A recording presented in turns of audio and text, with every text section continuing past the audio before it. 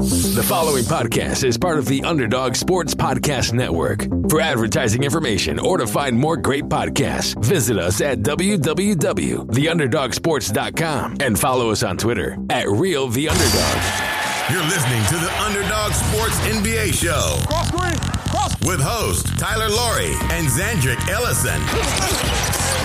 Brought to you by Underdog Sports. Tune in every week as Tyler and Zan recap the biggest storylines and news in the NBA.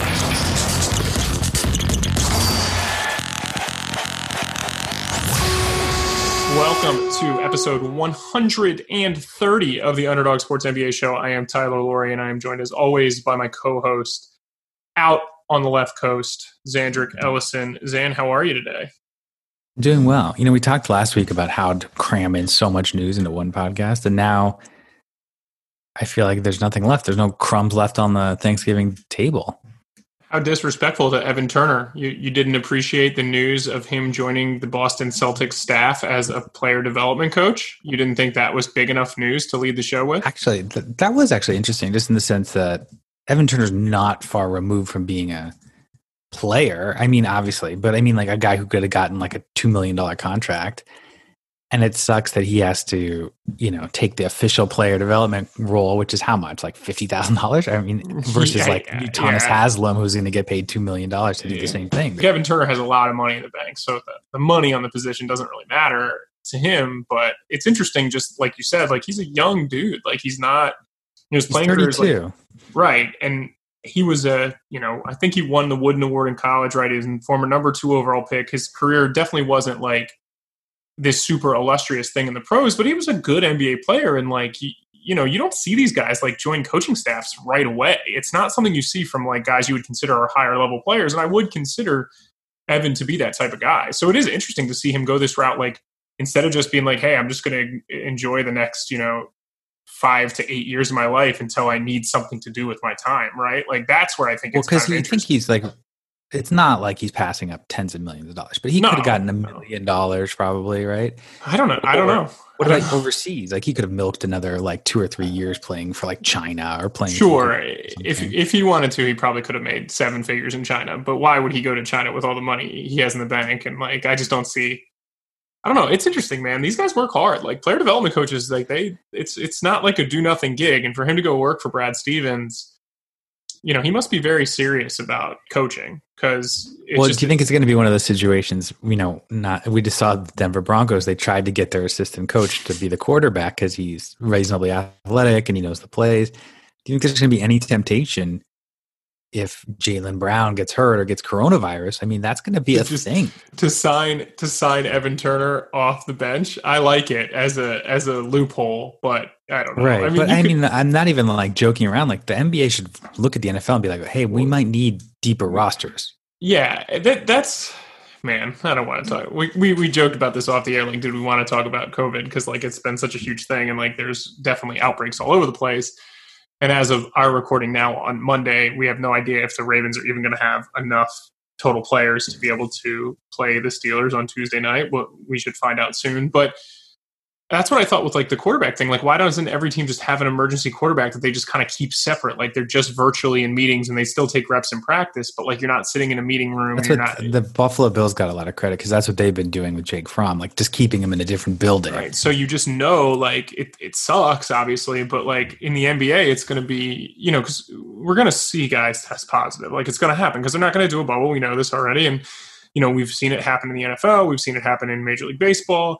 We didn't see it in the NHL. We didn't see it in the NBA because they were in bubbles, but we've seen it in college football. Like it's through the roof. Like now college basketball, tons of games have been canceled already. And so like it's going to happen. So if you're the NBA, like, yeah, why not for this specific year have an extra 3 guys on your roster or something? Because there are going to be some teams that they have G League teams that are close, right? So like, for example, like the Wizards or I'm trying to think who else, the Sixers, like they have teams close. So like if they need a body, like they can call somebody up pretty easily. But there are other teams that can't do that. So, I would wonder if I was a team on the bubble, like who's trying to make the playoffs, feels desperate to make the playoffs, right on the verge. I don't know if I would want to have a traditional G League team that travels around getting infected. I would want to have like 5 guys just sitting in a room quarantined, ready to go in case of emergency. Like if we were on Bovada Sportsbook, like I don't know what the odds of the NBA doing anything different are, right? Like I have no idea. But I think this idea at least seems more reasonable as we kind of dive further into the season because we talked about it like this show right now is the last show that we'll have of technically the off season, right? Because by the time we record again next week, like guys will be in training camp and conceivably we will start hearing news about positive tests, I'm sure, from players like traveling in market. So it's going to be interesting. I never heard of this as a reason for delaying or scheduling, but by all accounts, COVID's going to be really bad over the winter. And the NBA is trying to rush this through to get games going as soon as possible. For that reason, it might be a problem. Again, it's like not a big deal in the sense there's, they're going to have 72 games. So it's not like the NFL where like, a handful of games are really going to make or break your season, but still, I don't know the financial pressures, but it just seems risky. Yeah, and we're even talking about the G League. Like, it's possible that the league decides, like, hey, we don't want to have a full G League season, right? Like, we don't want to pay for that if we think it's going to be a drain, kind of like baseball did with minor league baseball this past season. And I don't think that's going to be a case, especially because they've like already invested like so much into it. They have like their G League exposure team and stuff now. So like, I don't think that's going to happen. But you never know. I mean, I just think that like. We're going to talk about it today on the show, like some teams that have like large transition because it's best case, worst case scenario. We're talking about like nightmare scenarios. So that was like the theme of the show is like which teams have like the biggest range, like upside, downside. And then we wanted to include the caveat, like not injury related. So like, some teams like John Wall or something like that, or even, Chris Paul gets hurt a lot. Like that matters. It could happen again. Blake Griffin gets hurt a lot. Like that will change your outcome a lot. But forgetting that, just like how well will the team mesh together? What's the best case, worst case, presuming health? Yeah. And I think it's funny because Golden State's one of the teams that we have on the list. And obviously they're specifically on the list because I think if Klay Thompson was healthy, like we could pretty much pencil Golden State into that like 3 or 4 seed and maybe actually better than that. I don't know. Like it's going to be very interesting to see. Steph Curry is a little bit older, but I think he deserves the respect that he is one of the best 5 players in the NBA when he's healthy. And I think we've thrown them onto the list now because of the Klay Thompson injury. So the circumstances, I think, for teams being on this list are very, very different, which I think, so we have 4 teams and then we have a couple like quick hitters at the end because there's some other teams that have some interesting pieces about them if things go right or wrong. But I think that this year's season, given how quick it's going to start, and I think is going to be a lot to digest, if that makes sense. Like, I just think like we're going to get into it and we're going to have rookies. It seems like the draft just happened. There was no summer league. There's going to be 3 preseason games, and all of a sudden, like guys are going to be playing games. So I think it's going to be really hard to pin down early in the year, like who's going to be really good and who's going to be bad. Like we know what we think, but like you said, it's a shorter season. It's, it's happening so fast. Like we don't know how in shape guys are going to be. We don't know how rookies and new free agents are going to acclimate. Like we don't know any of that stuff. So I think there's more. I think the range of outcomes for a lot of teams is pretty wide, Zan. So I am excited. And like to a team that like wouldn't qualify, like say like Utah Jazz, like bringing back the same team. You're either like the 3 seed, 4 seed, 5 seed, whatever, something in that range. It would be surprising, barring injury, if something changed drastically. So we want to focus like teams that could go up or down, like 5 seeds. Like what are the biggest ones? And we're going to start with 2 teams that were the 7th seed last year, and have, I would guess, unusually high ceilings is why they're here. But Brooklyn and Dallas. Yeah. So I guess we'll talk about them both at the same time for kind of the same reason, right? So different reasons they have higher ceilings. But you and I, let's talk about Dallas for a quick second. So Dallas was the 7th seed last year, played the Clippers quite close. Luka is the favorite on Bovada to win the MVP next year, which when you say it, it seems crazy, but when you think about it a little bit further, if he puts up the numbers that he put up this past season and they're the 1 or 2 seed, given what the media thinks about him and how marketable he's been, like, how does he not win, right? And so if Luka takes another jump they've improved themselves on the perimeter defensively. They lose a little shooting with Seth Curry, obviously, but Josh Richardson is a better player than Seth Curry, and he helps them a little bit more. They hopefully have Porzingis healthy, but the biggest thing is like if Luka really is the best player in the NBA next year, and I don't think he will be, Zan, but it's conceivable that he could be. This is a really good roster. It's built around him. They re-signed Willie Cauley-Stein. They get Dwight Powell back healthy at a certain point. Drafted Josh Green. They drafted Tyrell Terry, who should provide some shooting help, though he's further away, but he should be able to give you some of what Seth Curry did. And like, this is a really good roster around Luka. They're going to be better defensively. They were already the second best offense in the NBA last year, or the best offense in the NBA last year, I think. So this is a team that was a 7 seed, and they were going to win around like 45 games if we extrapolated it out to 82. But like, this is a team that could take a huge jump. They could win 57 games. Like, you could see a 15 game pace increase probably from them, I would guess. Yeah, and we're adjusting for 82 because that's what our brains are used to. Yeah, and it's, people always bristle. I know our ombudsman Zandrick bristles when you mention like LeBron and Luka in the same breath, but like, because their games are a little different, their athleticism's a lot different. But in terms of like where they are on like the development curve, it's very similar. LeBron, first 2 years didn't make the playoffs, but he was the 6th in MVP that second year. That's basically what Luka finished. He might have been even higher. What was he, like 4th or 5th? And I don't remember. First team All NBA though, so obviously like he finished in the top 6. And then that third year is when LeBron took another leap. The team jumped up to 50 wins, and he was second in MVP. And it's not inconceivable that could happen. That's exactly what you're saying. And remember, young LeBron took the Cavs to like the 1 seed pretty early on in his career. Yeah, he was the 4 seed. Though he finished 4th in MVP voting. Giannis, LeBron, Harden, Luka, you're saying, yeah. And so LeBron was second at 21. Luka could do it. And the regular season and the MVP is sort of like a young man's game. Yeah. And we saw Giannis do it recently. And, he took his team to the 1 seed a few times. He was a few years older. But, I think Luka's just further along in terms of the learning curve. Like, he was just had a head start just because how good he was at such an early age. Yeah, and it's interesting, right? So he goes for 29, 9.5, and I believe right around 9 assists, like 8.8 assists a game, 1 steal. I would say for Luka, it's like, okay, well, like, how much better can he get, right? Because we've talked about the shooting, just under 33% as a rookie, and then last year, right around 31.5% as a sophomore. But on the volume that he shoots, like. So let's talk about it. Let's say he raises his 3-point percentage like 4%, right? And he cuts his turnovers by like 1 or 2 a game. His stat line is going to be ridiculous. Like we're talking about a guy who he may put up like lower raw numbers, and his efficiency is just going to go through the roof. And he's already a pretty freaking efficient player because of the amount of times he gets to the foul line. So they've now had a whole year to integrate him and Porzingis. We know that was a little bit of an issue before. I would imagine they'll find a better way to stagger them.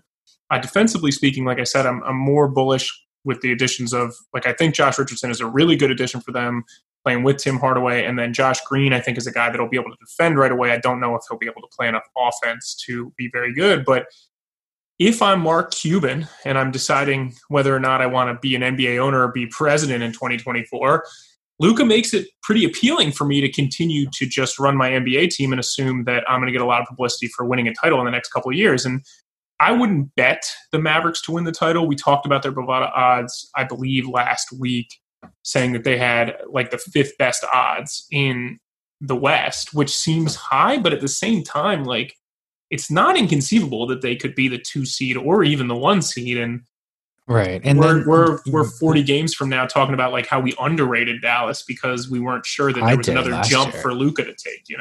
And then also you always worry about people who grew too quickly.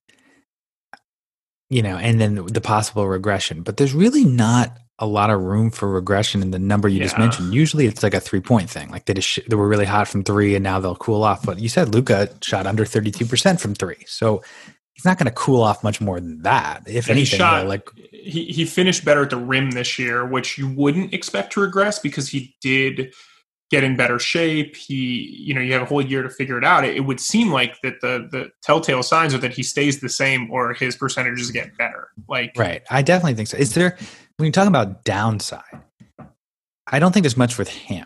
I mean, obviously barring an unexpected injury, but could this team, worst case scenario, miss the playoffs? They were 7th last year. Portland might be better than them this year. Golden State, maybe. Phoenix, maybe. Could those three teams jump past them? Yes, yeah. I think that's a really good question, right? If they can't solve the defensive woes, then it's certainly an issue. Obviously, any sort of injury to Luka, their ceiling is much lower. I worry a bit about Porzingis. Like, one of the things that I think makes them so appealing is that, like, you're talking about a guy like Porzingis who's very different than everyone else too, but we have yet to get a full season out of Porzingis. Dwight Powell is coming off a very bad injury. And then, you got some interesting cats on this roster, right? Like you get James Johnson, who I'm sure will be there for this year, and maybe he'll have an opportunity to play some small ball 5. Willie Cauley-Stein, is it just a goofball? Like he wants to shoot more threes? I don't know. So like at the 5 spot, do they not get a chance to play Porzingis at the 5? Like this is a team that could win 42 games and underachieve, and Luka just puts up massive numbers and nobody else. Tim Hardaway had a really good year last year. There's no guarantee he repeats that. I would say it's more likely than not he does, because playing with really good players makes other guys better. But, Tim Hardaway could have a bad year. Josh Richardson could repeat a really woeful year as a perimeter shooter, and I think that really matters. So if that's the case and nobody else can get to the rim and no one else can score and it's all on Luka, like, yeah, they could win 40 games. I just think that given his ability as like a passer and his ability as an offensive player, it seems like their range is like the same to 15 games better rather than like 10 games better to 10 games worse. Right. You know what I'm saying? So you're saying like in terms of seeding, you think maybe the best case they get to like a 2nd seed or something, and then worst case maybe they fall to 8, maybe 9. It's hard to see that, but well, given how good the West is, right, and given how Phoenix has improved, and like we said, Golden State should be better. Who knows how much better? New Orleans should be better. Like Sacramento should be pretty good. Like the only really there's 2 teams in the West that I'd be pretty comfortable betting on not making the playoffs, right? And I think that's San Antonio and Oklahoma City. 1, Oklahoma City's not trying to make the playoffs, and 2, San Antonio, they'll be good, but like how good, right? So I just think with these teams, like we could have 4 or 5 teams that are just like right in the mix around like 42 to 45 wins, and like Dallas could definitely be in that mix, like and miss the playoffs because of it. Like you could just be the 10th seed, right? But seriously, Zan, like if you were going to bet, like if I told you like you could bet Minnesota at like plus 900 to make the playoffs, like you might consider that bet, right? Like there's a world where Minnesota makes the playoffs. I guess I don't know if I would make that bet, but maybe not Minnesota. But I'm just saying, there's a lot of teams. Like there's going to be one team that catch lightning in a bottle for sure. And so when you're talking about Brooklyn, it was the other team similar in the sense that like you see the upside. Like Luka could be the best player in the league next year, MVP wise. If Durant's back to healthy, he could be the best player in the MVP in the league next year. He could be MVP next year. Yeah, Durant plus 900 on Bovada to win MVP this coming season. So you're talking about upside. They could certainly be the 1 or 2 seed next year if everything just clicks. I mean, Brooklyn has a much more clear end of story than Dallas, right? Because like Dallas could be the 2 seed and maybe they don't win the title. Like maybe Dallas wins like 58 games, but like if everything goes right in Brooklyn, like it's going to be, I mean, Milwaukee's good, the Lakers are good, the Clippers are good, but like if every little thing goes right in Brooklyn, like, and you get a ton from like Spencer Dinwiddie and Karis LeVert as well, and like DeAndre Jordan like shakes the rust off, like this is conceivably the best team in the league. I don't think that Dallas has that type of ceiling. Right. And then the thing I would say about Brooklyn is it'll be their first year together, but like, remember when people were doubting the Lakers last year and then it just like, hey, 2 stars worked. equals a 1 seed. It just worked. And Brooklyn has better depth. They do. Than the Lakers last year. But tell me on like the floor, because I'm not even seeing much of a floor beside injuries. Like Irving and Durant play 70 games. What's the worst case scenario? So the point about Brooklyn's depth is quite interesting, right? Because this is a group of guys that like Kyrie Irving's going to play 75% of the regular season games, right? Like that's just the bottom line. Like he's not playing 82 games. Like Durant, they're going to be careful with. Like he's probably not going to play. But then you have like Spencer Dinwiddie, Bruce Brown, Landry Shamet, Joe Harris, Taurean Prince, Jeff Green, Jared Allen, DeAndre Jordan, Nick Claxton's pretty good. Like they have a bunch of guys that can fill in. So I think the floor here, Zan, is that the personalities don't match. And we know at this point, like as much as I'm an analytics guy and like, I tend to like poop on culture sometimes, like they could win games, right? Like they could, let's say they go they win 50 games, but you just know something's not right? Like it's the Clippers of last year. Like I think that's the floor. That was exactly the comparison that you were leading to. And you got the Clippers. Look, the Clippers were a 2 seed last year. They were top 5 really offense, good. Yeah, top 5 defense. Really everyone thought they're going to win the title, maybe, and not everyone, a lot of people. And then like those festering problems, personality and chemistry emerged in the playoffs. And you could see that again, like Dinwiddie's used to having the ball. Karis LeVert has been told he's the best player on a team for a while. How does he handle being this 5th best player on a team? I could see those like vulnerabilities at Achilles' heel biting them early in like round 2. I don't like the Clippers last year. I think that's probably the worst case scenario. And then afterwards, Kyrie and Kevin Durant start pointing fingers and then getting a bunch of people fired. Right. Which again, like this whole Steve Nash thing, we've talked about this at length, and like, let's talk about the I guess like the range for Steve Nash, right? Sorry, I couldn't think of that word, but it's like the high end is like Steve Nash is Steve Kerr and he wins Coach of the Year and they win the title. And the low end is like Steve Nash coaches the Brooklyn Nets for 1 year and it's a big flame out situation. He gets fired, he collects his money, and then they're looking for a coach next year. And I don't say that thinking that's going to happen. I'm sure that's a very low end outcome. Like maybe it's a 5% outcome, but like there's a world where this just implodes and Steve Nash is like, I don't want to do this, right? Like that exists with this group of guys. And I don't mean to say it as like Kyrie's a problem or like KD's a problem, but like when you do have a lot of personalities, like that's one of the hardest things as a coach. Like we know that, like there's years and years of evidence of that. And like Steve Nash might just say like, damn, like this is not what I signed up for. Right. And he might just find out that it's not for him. And like we talked about with Evan Turner, like Steve Nash has buckets and buckets of money in the bank and he maybe just doesn't want this level of stress. And so like for Brooklyn, it might be a situation where like they don't have a lot of continuity or like, I don't know, like, but you could see a negative scenario, but it's hard to see this team with everyone healthy. It's hard to see this team not winning 48 plus games. Like, and there's a really difference hard between like missed time and just, missing an aspect. Like if Durant looks slow and he looks like kind of old Dirk Nowitzki all of a sudden. Still a pretty good player.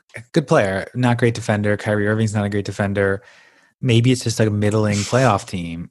I think, and then it's just a matter of, does that mean Durant's like rounding back into form, or is it just like a new version of Kevin Durant? It's just who Durant is, yeah. And again, I think that's when like you'll see them play a team like the Bucks, or you'll see them play a team like, I don't know, the Celtics, right? Like younger teams who have a very strong identity and like a ton of consistency, and you'll watch them play a team like Brooklyn. And I think you could see this with the Clippers, right? Like the Clippers tried everything they could to like not beat the Mavs. Seriously, like in the playoffs, like they beat the Mavs just because they were a lot better than Dallas. Like they were more talented, like they were not better coached. Like Doc didn't do a good job, but then like that reared its head in round 2 and they end up blowing a huge lead to the Nuggets. And I think like that's what you would probably end up seeing with this Brooklyn team, where like you're looking at it and there's some cracks when you're like, man, these guys are too good to lose. And then all of a sudden they lose and you're like, oh shit, like that makes sense, right? We lost to a team that's younger, a team that's hungrier, a team that has a pretty ingrained culture. And I think you see that happen from time to time. I think a lot, this is probably the ultimate example, but I think a lot about that like 2004 Lakers team, right? Like everyone just expected they'd be amazing. They had some injury problems. They had some personality problems. And all of a sudden, like Detroit comes in, they're just like the perfect team to knock them off, right? They're not nearly as good, but you see like the respect for the upside. Even on Bovada, they're plus 500 to win the title. It's the second highest. And are they really? Wow. Yeah. I had a Milwaukee, Clippers, both about 600. Boston and Miami are about 15 to 1. Poor Toronto, 28 to 1. Never gets much respect, but they're good, man. They're good. Yeah, so I wouldn't certainly not bet that, but I could see a scenario where that happens. Absolutely. Do you see a scenario where this Brooklyn roster makes it through the season intact? And I don't mean that in the sense of like everyone stays healthy. Like, do we think it's like 100% that like Karis LeVert and like, I'm assuming they gave Joe Harris $75 million in free agency. Like he's not going to get traded, but like they've dangled Spencer Dinwiddie some, they've dangled LeVert some, like Jared Allen's an intriguing piece. Like surely one of those 3 young guys gets moved, if not all 3 of them for James Harden at like, week 2 of the season, who knows? But like, well, that's why the Clippers comparison is so scary, because it's like, it was a problem that wasn't, like a foundational problem that they didn't realize at the time, because the benefit of Lou Williams and Montrezl Harrell is like it allows you to buy some time and take games off for your stars. And I think having Dinwiddie and LeVert helps the Nets in the same way. And then you don't even realize there's a problem until you have to get to the playoffs and you have to jam all those guys on the court together. And you realize like this doesn't really work. We're not used to playing together. We're used to like taking turns. Yeah. And well, I don't want to get too like in the conspiracy theory weeds. I do think Trez coming back out of shape played a big part of it, right? Like I do think that like maybe at full strength, had he been playing the entire time, like maybe he wouldn't have been as much of a negative as he was. He probably cost himself $30 to $40 million too, which maybe not, I don't know. But given some of the contracts that got given out. No, definitely. If they would have won the title, he would have gotten overpaid. Right. And so if you look at Brooklyn, like how freaking scary is this lineup? It's like you're guarding Kyrie Irving, forget Karis LeVert, Kyrie Irving, Joe Harris, and Kevin Durant on the perimeter. It's like, geez, Louise. No, the worst part about that is the team's probably better if Durant plays the 4, right? Like the team's probably better if you play LeVert, Joe Harris, and Kyrie, or like Dinwiddie in there, and then Durant's the 4-man. Like their small lineup is terrifying to me, like absolutely terrifying. Like if they go, let's say they go Kyrie, Dinwiddie, LeVert, Joe Harris, Durant, or like Taurean Prince, Durant. I don't really like Taurean Prince that much. But like it shows you the difference between, everyone's a shooter nowadays. Like Josh Richardson's a shooter, but it's like not really. He's like a league average shooter. And there's such a big difference between a guy like that and a guy who's going to hit 40% from 3 like consistently. And Brooklyn has 3 of those guys. And the team we're going to talk about next they used to have 3 of those guys, and they have 1 remaining, I guess, is Golden State. Oh, yeah. Golden State. Man, it stinks. Like, I've seen some people still pick them to finish 3rd in the West. Yeah. I mean, talking about Bovada, they're the 7th highest odds, 16-1. So higher than Dallas, who we talked about, higher than Houston, higher than Denver, higher than... They're the 7th highest odds overall. Mm-hmm. To win the title. That's insane. I would love to book somebody's action on that. Call me up. I just don't see it, man. Like, Steph Curry's 32 years old.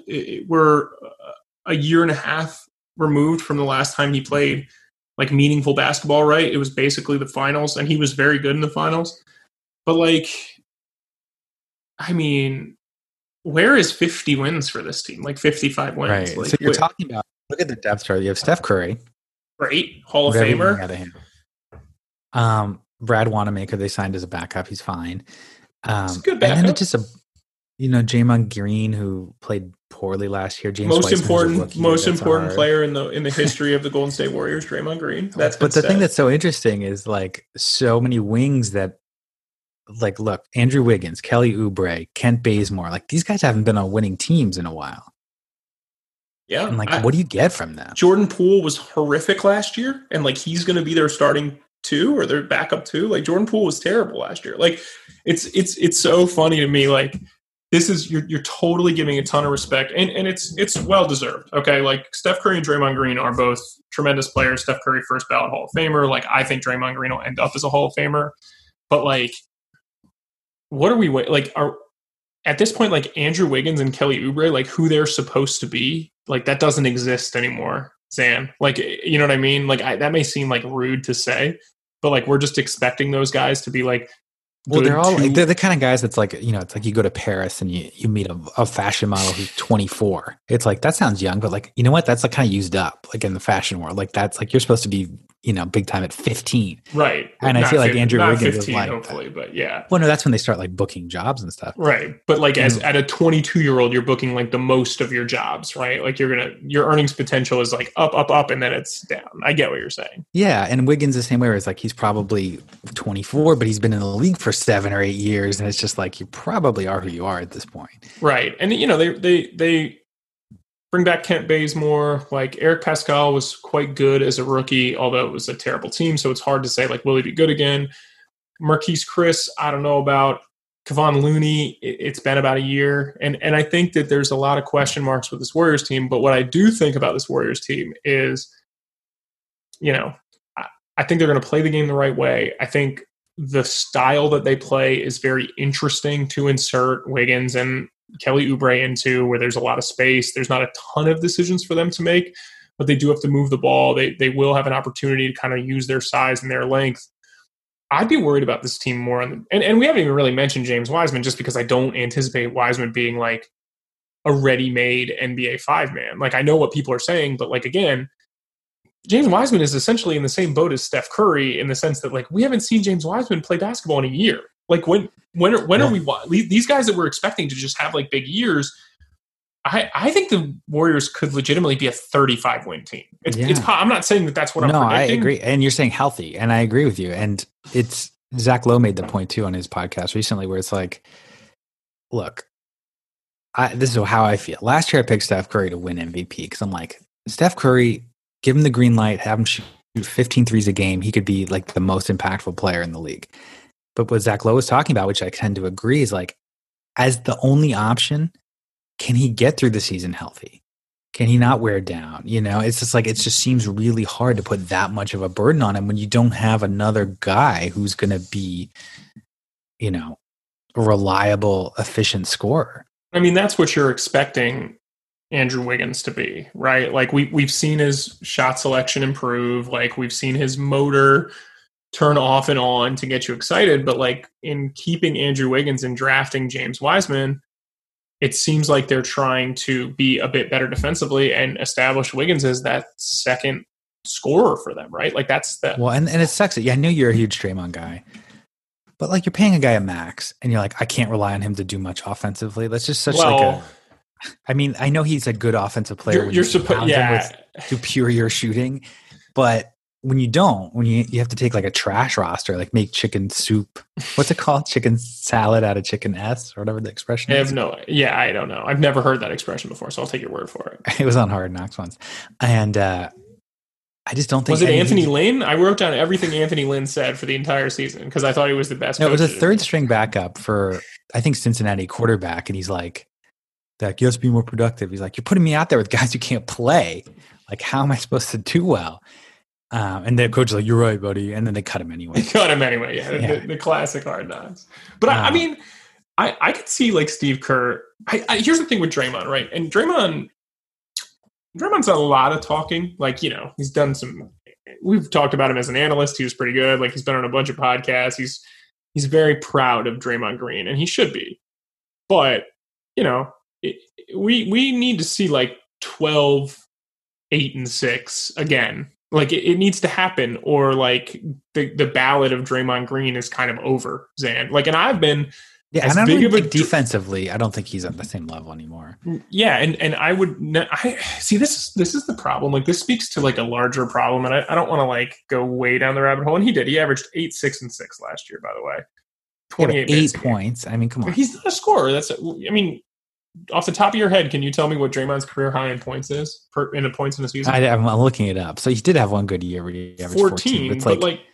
But if I'm paying you $25 million a year, I don't want you to be PJ Tucker out there. I need you to do stuff. That's who.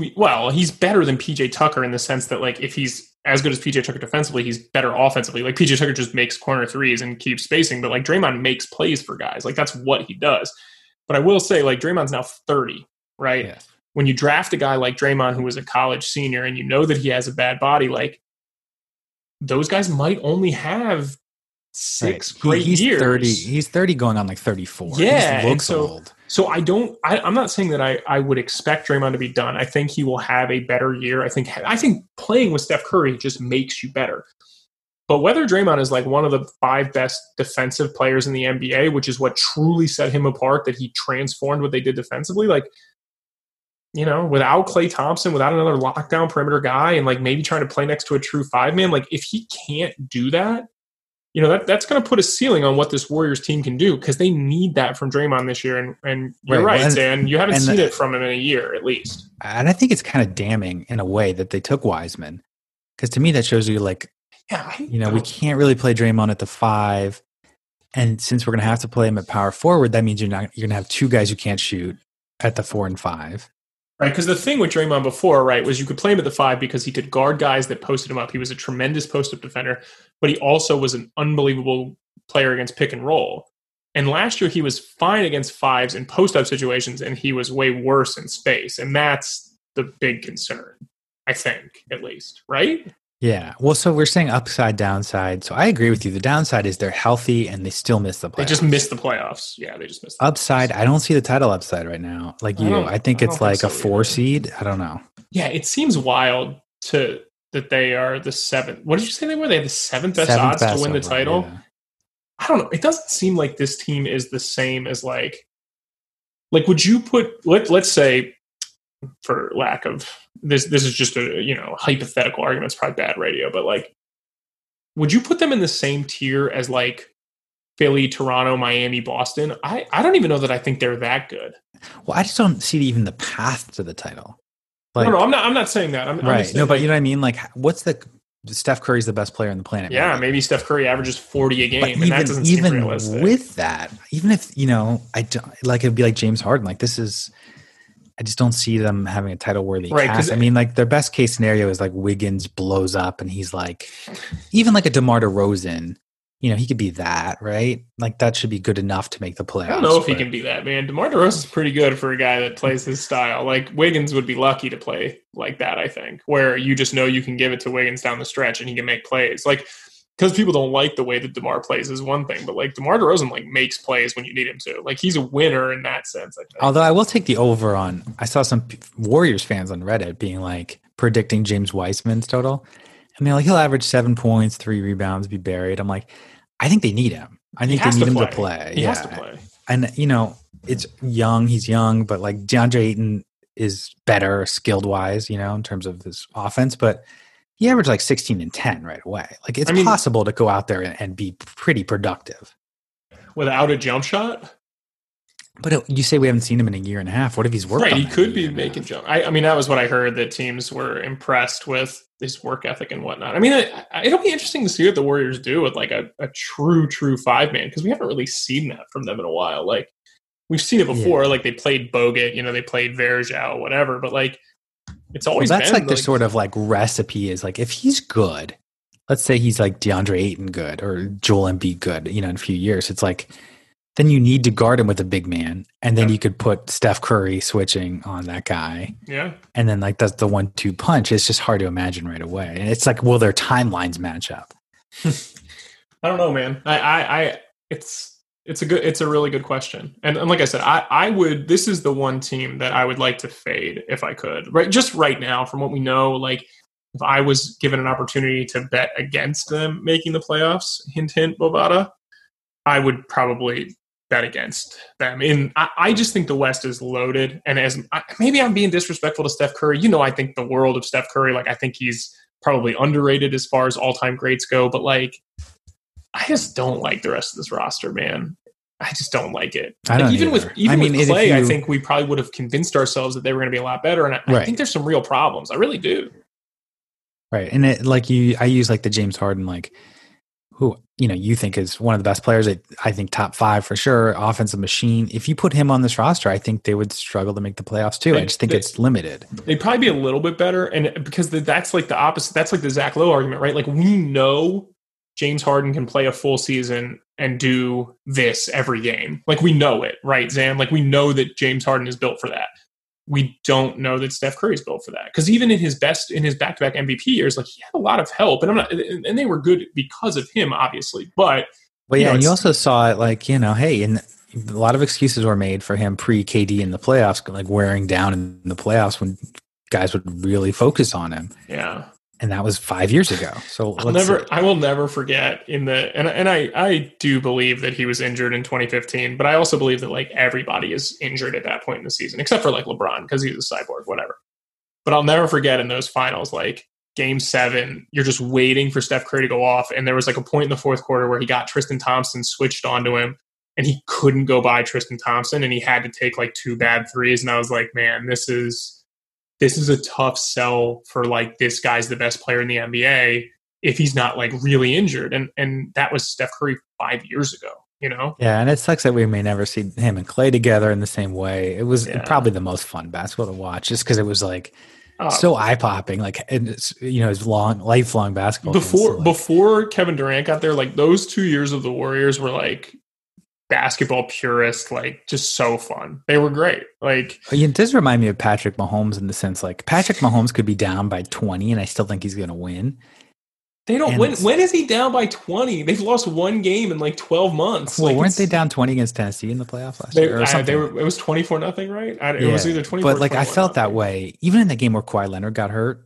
And everyone's like, the Spurs are going to win. I'm like, I thought the Golden State was Warriors going to were win gonna that win. game. Yeah. I mean, they always had these stretches like in the third where they just go crazy. But it's funny. Like Patrick Mahomes is a good kind of comparison to this because like you have to be able to have staying power with like multiple rosters, right? Like Tom Brady has 6 titles because he won basically 3 titles with one team and then 3 titles with another team, right? Like that was kind of how he did it over the course of his career. Like Steph Curry, we haven't really gotten a chance to see them like flip the roster over and see if he can be that kind of like transcendental star, right? Because like with Mahomes, it's super easy to say that we think like the Chiefs are just going to win the Super Bowl every year, right? But it doesn't work that way. Like guys get hurt, guys go to other teams, and that's kind of how the NBA is. It's different than the NFL where teams just reload every year. Like the West, for the longest time, we were like, man, who's going to beat the Warriors? And now I'm looking at the West and I'm like, there's 10 good teams in the West. Well, like, maybe that's why I give LeBron credit where he realizes how hard he that just is. And he's retools. like, because it keeps shifting down the river. Okay, so Golden State has huge variance. Who could possibly have higher range than them? And we said number 1. We both had them on our list. Clearly, the Atlanta Hawks. They, bad team last year, one of the worst teams, but they added Rondo, they added Chris Dunn, they added Bogdan Bogdanovic, they added Danilo Gallinari, and Onyeka Okongwu in the draft. Solomon Hill. Clint Capella came over halfway through last year. So it's hasn't played a game with them yet, though. So they're about like 10 deep, right? I mean, like, what do you think of this team? Yeah, I am bullish on the Hawks. I don't know. The East is pretty good too now, right? Like Indiana's pretty good. Like Boston's good. Toronto's good. Like we talked about Brooklyn. We know how good Milwaukee is. We know how good we think Philly is. Like I like this Atlanta team. I think that I told you before, this might have been a year ago even, that there was some rumors about like whether or not you could win with Trae Young as your best player. And I think the guys in Atlanta were kind of like, well, he's putting up these crazy numbers, but like maybe at the end of the day, Trae Young's not Steph Curry in the sense that like he can be your best player and win a title, right? Maybe that exists. And then what they went out and did was they drafted all these young guys. Like they drafted a bunch of like quote unquote like two-way wings, and then they were just awful last year. Like their rookie class was bad. Cam Reddish was better towards the end of the year, but like Hunter wasn't great. Reddish not super good. Kevin Huerter was probably their best wing. And then this year in free agency, like they trade for Clint Capella first. He hasn't played a game for them yet. Then they draft Okongwu. And then in free agency, they go get Danilo Gallinari to back up John Collins. They've been very adamant about that. And then they're one of the few teams left with cap space, and they're kind of just like, all right, we're going to shoot our shot. And they go sign Bogdanovic to a $72 million deal and couple that with Chris Dunn and Rondo. Like, you now have 10 guys that Thanks you for can repeating play. that. Some people don't listen when I talk, and you're one of them. So thanks for repeating all the information. No, but my point is, like, the reason that they went about it was, like, so they go in and they make these deals because it's like, all right, now we have a second unit, right? The team fell off a cliff when Trae Young didn't play offensively. So now you have Rondo, who I don't believe in, but you've got Gallinari, you've got Bogdanovic as guys that can be secondary creators. Like, those are going to be second unit guys. Bogdanovic will probably start, but then you've also got Chris Dunn, who's probably better served as more of a combo, but like, he's a guy that can play next to Rondo and next to Trae Young, and he can guard your best perimeter player, right? You've still got Kevin Huerter, who's a long wing who can make shots, like, and then you've still got Reddish and Hunter, plus you've got this glut of 5 men. Like, they have so many guys. My biggest concern is, like, what do they do with all of them, right? It seems like they have two teams. Hey, this is maybe the kind of year that helps them in the sense that, like, if people are dealing with COVID and depth becomes more important, maybe that helps them. You know, regular season depth always matters more. If their goal is to make the playoffs, they put themselves in a position to do that. I mean, they certainly have the talent. I don't know why you wouldn't consider them better than Indiana, right? Like, this team seems like they're as good on paper as Indiana is. Maybe they're as good on paper as Toronto is. I don't know that I think it's high praise to put anyone in the same breath as Nick Nurse, so I'm certainly not going to put Lloyd Pierce there. But, like, on paper, this team is not a ton worse than Toronto. Yeah, if you like, a good coach would look at this roster and like, I have all the ingredients I need here. Do you think they're not a title contender? No. I mean, they're so young that right. I wouldn't say this year, but in terms of like, if you're bringing like Gallinari off the bench and, you know, DeAndre Hunter off the bench and Kevin Huerter off the bench, like, those are all good players. Yeah. Here's what I don't like about this team. Okay. And there's a number of things I don't, but this is the main one. Rondo and Gallinari make 0 sense for this team's timeline, right? So I don't know what the deal is, because, like, and I think it's fine. Like, we've talked about this before. Like, teams, you don't have to be either a title contender or a rebuilding team. Like, you don't need to be like that. But like you signed Gallinari, he's on a 3-year deal. There were times last year he looked washed, right? Like he's not the same guy he was in LA 2 years ago. He's still a very good player. He can't guard threes anymore, but he's capable as a 4-man, and he's still good on offense.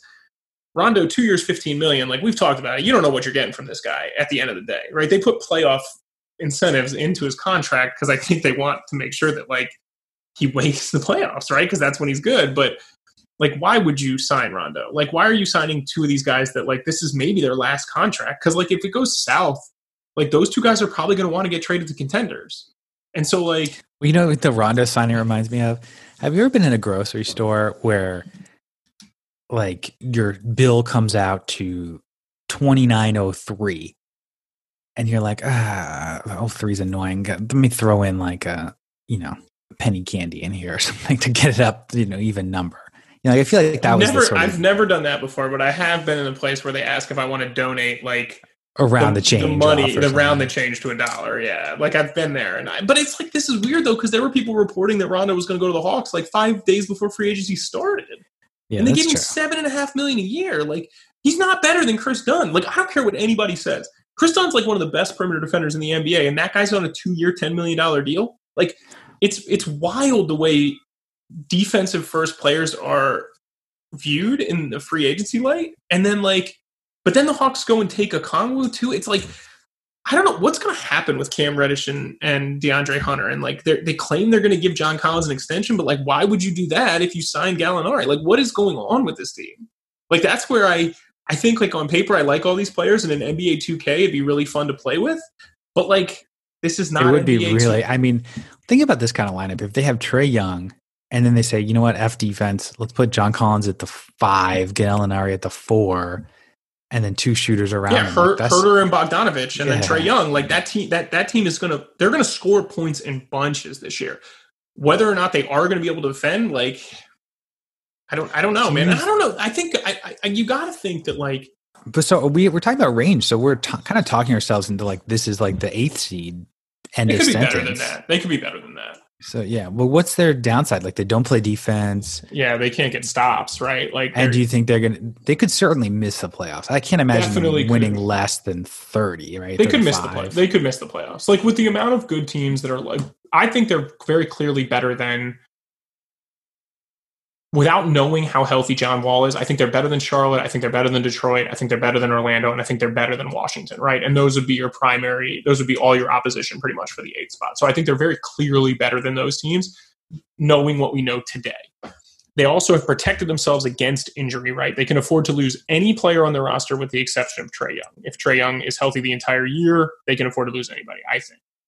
But you've got to think that one of Capella or Kongwu is going somewhere, right? Like, it doesn't make sense to have both those guys on the team. It doesn't really make sense to have Collins and Gallinari, and like Collins is going to want a big extension. So my fear is like this is a 1-year kind of trial, and like they have all these players and they're going to ship out whoever to try to get better, which is good, but like they're probably going to wreck development for Reddish or Hunter, one of the two. I'd assume it'll be DeAndre Hunter.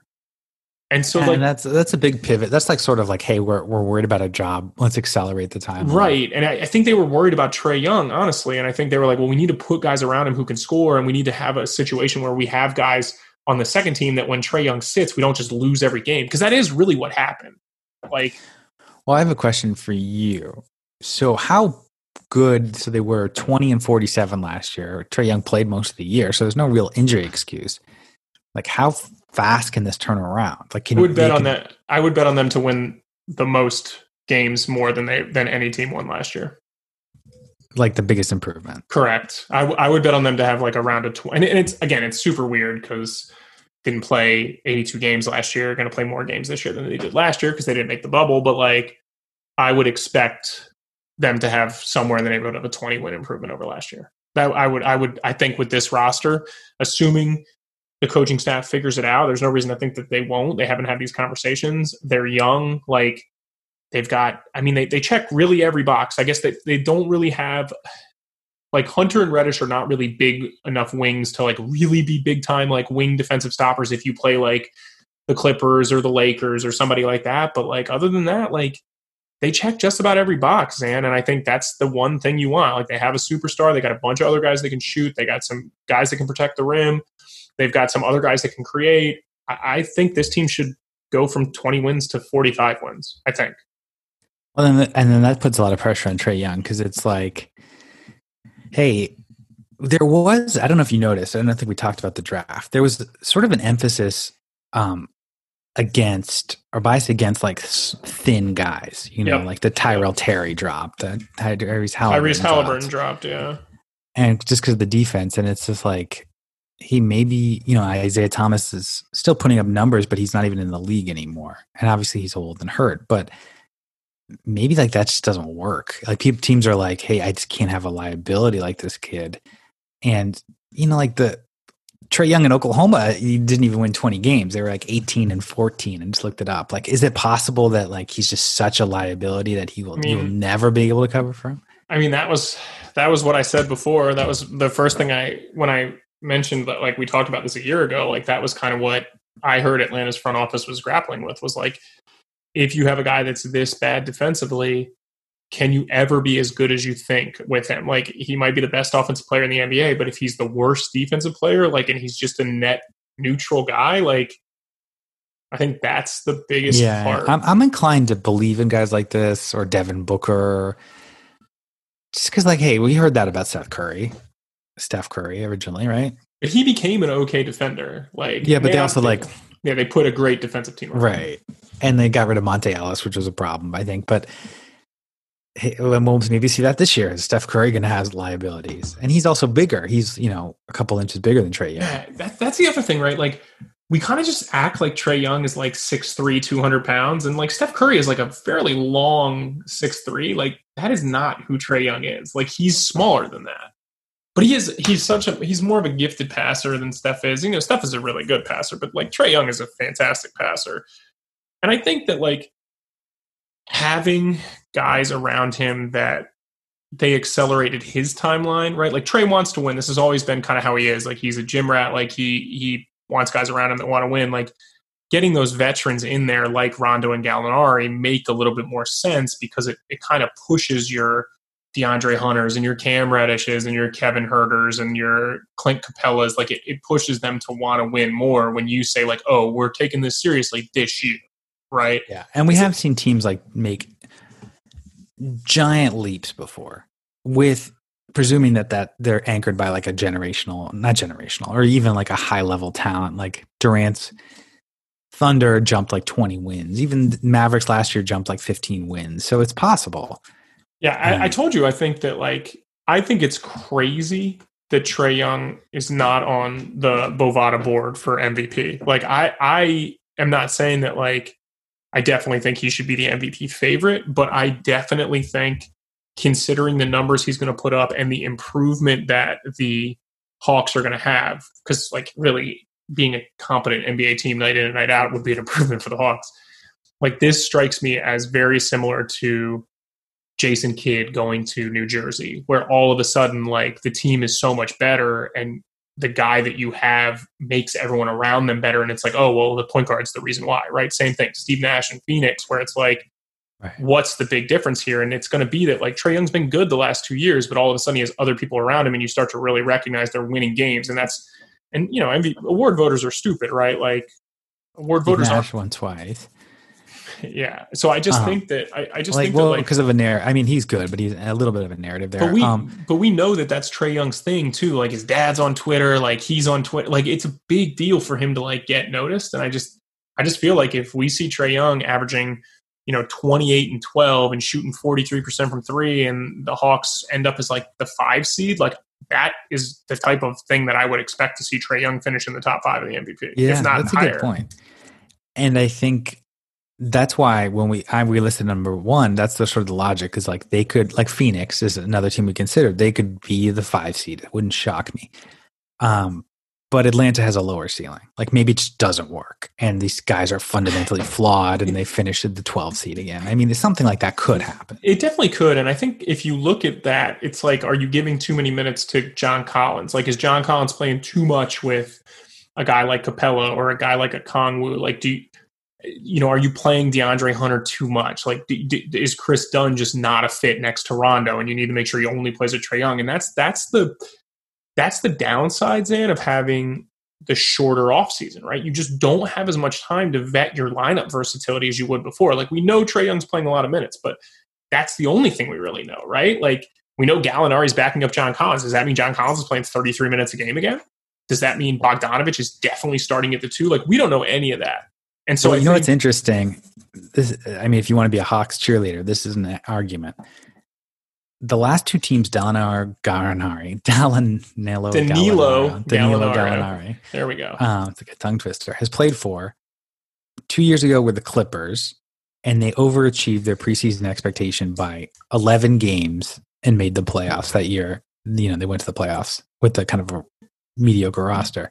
The next year, Oklahoma City overachieved by about 12 games based on preseason expectations. So, like, is this a team that could just be better than you think? Because people like Gallinari are better than the average person thinks. Yeah, and it's giving Gallinari all the credit for Oklahoma City seems Gallinari for MVP, I think. Tough.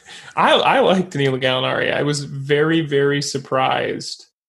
Like, very surprised he went to Atlanta, which must mean that he feels that Atlanta gives him a chance to win.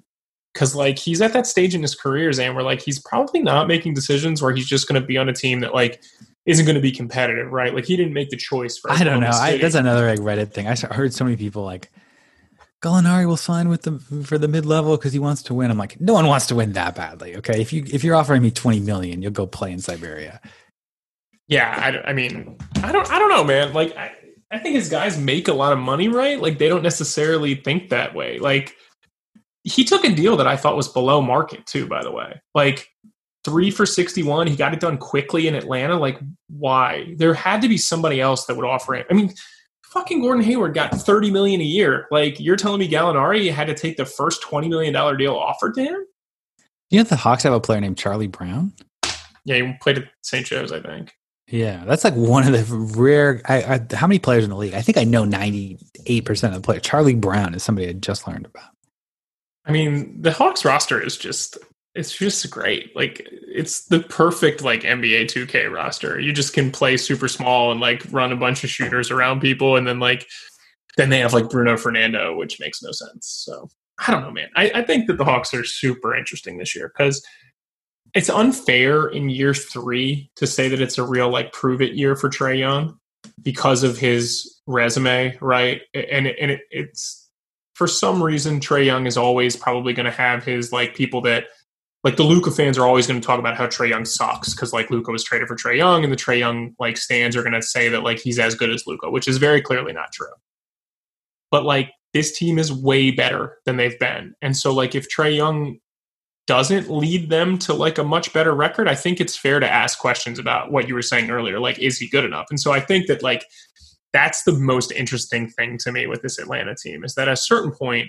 Well, the most interesting thing to me is now become Charlie Brown because do they have a player named Linus? Well, here's the twist. So calling yourself Charlie Brown is like a choice, right? Like, you could go by Charles Brown. Chuck Brown. And then here's a little twist about Charlie Brown. Look him up. Charlie Brown Jr. for the Hawks. His hair is half black, and he dyed the other half like a blonde orange, like Charlie Brown. Charlie Brown has that black and orange. The shirt, you're saying? No, yeah. Did he do a zigzag in his hair? No, he's got to really embrace it now because he could be on the bench a lot if he's in the playoffs. I don't even see him on the roster. He was on the team last year. Maybe he's not even on the team. because they had like a bunch of guys that like they needed. It's a little too much Charlie Brown Jr. talk, you're saying? Yeah, Charlie Brown. He played 10 games last year. You know, Chandler Parsons was on their team last year too, and he got married this past weekend. So Chandler Parsons stays in the news. All right, I don't think we need to go into our like other quick hitters. We talked about Washington.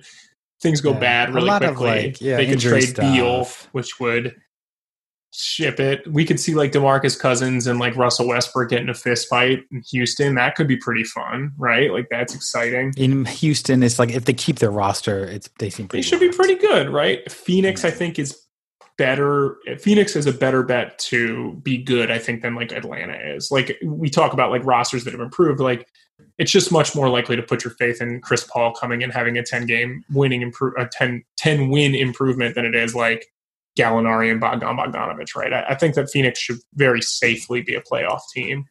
Well, and that's why we look forward to these teams that have high variance, because I don't want to say it's like baseball predictable, but all the advanced stats, so hey, Charlotte overachieved last year. They should regress, but maybe, because they added guys, they'll improve a little bit, so they'll stay about the same. Like, it's like there's too much like math, and like we've kind of figured out rankings and stats in wins and losses too easily. So these teams actually might surprise us either way, which is fun. All right, I have one question for you. Actually, I have two questions for you to end the show. Let's continue our crossover for a second. If you had to pick a team to win the NFC East today, who would you pick? NFC East? Yeah, so Daniel Jones, they just reported that Daniel Jones is going to miss some time. So we got Colt McCoy starting for the Giants. We got Alex Smith starting for the 4-7 Washington football team. The Giants are technically in first place. The Eagles play tonight. By the time this airs, we'll know if they won, but they're 3-6-1, I think, playing the Seahawks. And then Dallas has your boy Andy Dalton, who you said wasn't washed, but pretty clearly is. Bad.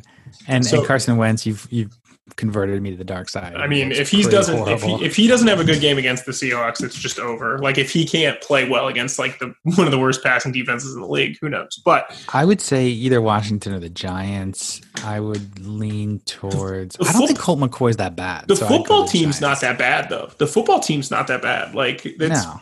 I mean, all these teams suck, and they're going to end up playing like either like. Shout out to Chris Hordell from NBA. I mean, the Underdog, the main guy, because he told me Antonio Gibson for the Redskins was his big draft sleeper, and he's done. He was very good. He had a great game in Thanksgiving. And then I want to ask if it matters and if anyone can beat Kansas City if Mahomes is healthy. No, I would. They're so very good. Confident taking Kansas City. It's like a joke. Like Pittsburgh's like 10-0, and I think like Kansas City should be favored by like a touchdown on a neutral field. Yeah, they're so good. Shout out, actually, the Underdog Network. I think we're coming back. We were renewed for season 2. MTV Challenge accepted with Zandrick and Zandrick. Talk about the MTV show, Challenge, the best show on TV. So maybe we'll get Zandrick on for like 20 minutes next week to do a little crossover and preview. So the challenge. We're trying to get you into it. You convinced me about Carson Wentz, but I can't convince you to watch the challenge. Well, it's the challenge season 97, and it's called Double Agents. And I saw a preview on TV today. I saw that Wes is in it, CT's in it. I would assume CT's probably like a quadruple agent. Like at some point, he's going to be working for a team that's not even been revealed yet. But I understand because it's one of those shows. We'll preview the season a little bit before, because are you gonna do a preview episode? I think so. I think we're gonna try to squeeze one in. But I think I hear this all the time from people like you. It's like it's seasons, 40 of the challenge. You don't have to have watched any of the other seasons. Well, that's what I'm saying. I think a lot of people get turned off by the idea. Like, I don't know the characters. I don't really follow. It's like, you don't really have to follow. They do a good job of catching you up. There's going to be new people, so you can meet them for the first time. And it's not that hard. You've probably remembered CT from your youth. I watched the show. There are different times in my life where I watched the challenge. Like, not always, but sometimes where I watched it. So, and you never regretted. I've never met anyone who's regretted watching the challenge. I don't know if I have the time for. I already am so committed to Jersey Shore. I don't know if I have the time for more drama. It's not even close. We're talking about the difference between Seth Curry and Steph Curry. It's like the difference between Justin Tucker and that female kicker. Like, that's how big of a difference. Sarah Fuller. It's a good thing that Derek Mason told her to squib it. All right. Anyway, he is Zan_Ellison on Twitter and Reddit. I know there's good Reddit content going up on a regular basis. You can email the show, ZandrickEllison@gmail.com.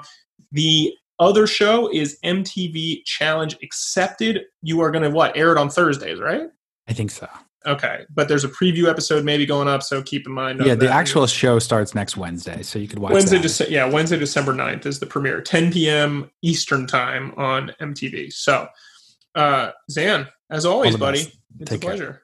Thanks for listening to the Underdog Sports NBA show with your host, Tyler Laurie and Zandrick Ellison. Tune in next week for more NBA storylines and news.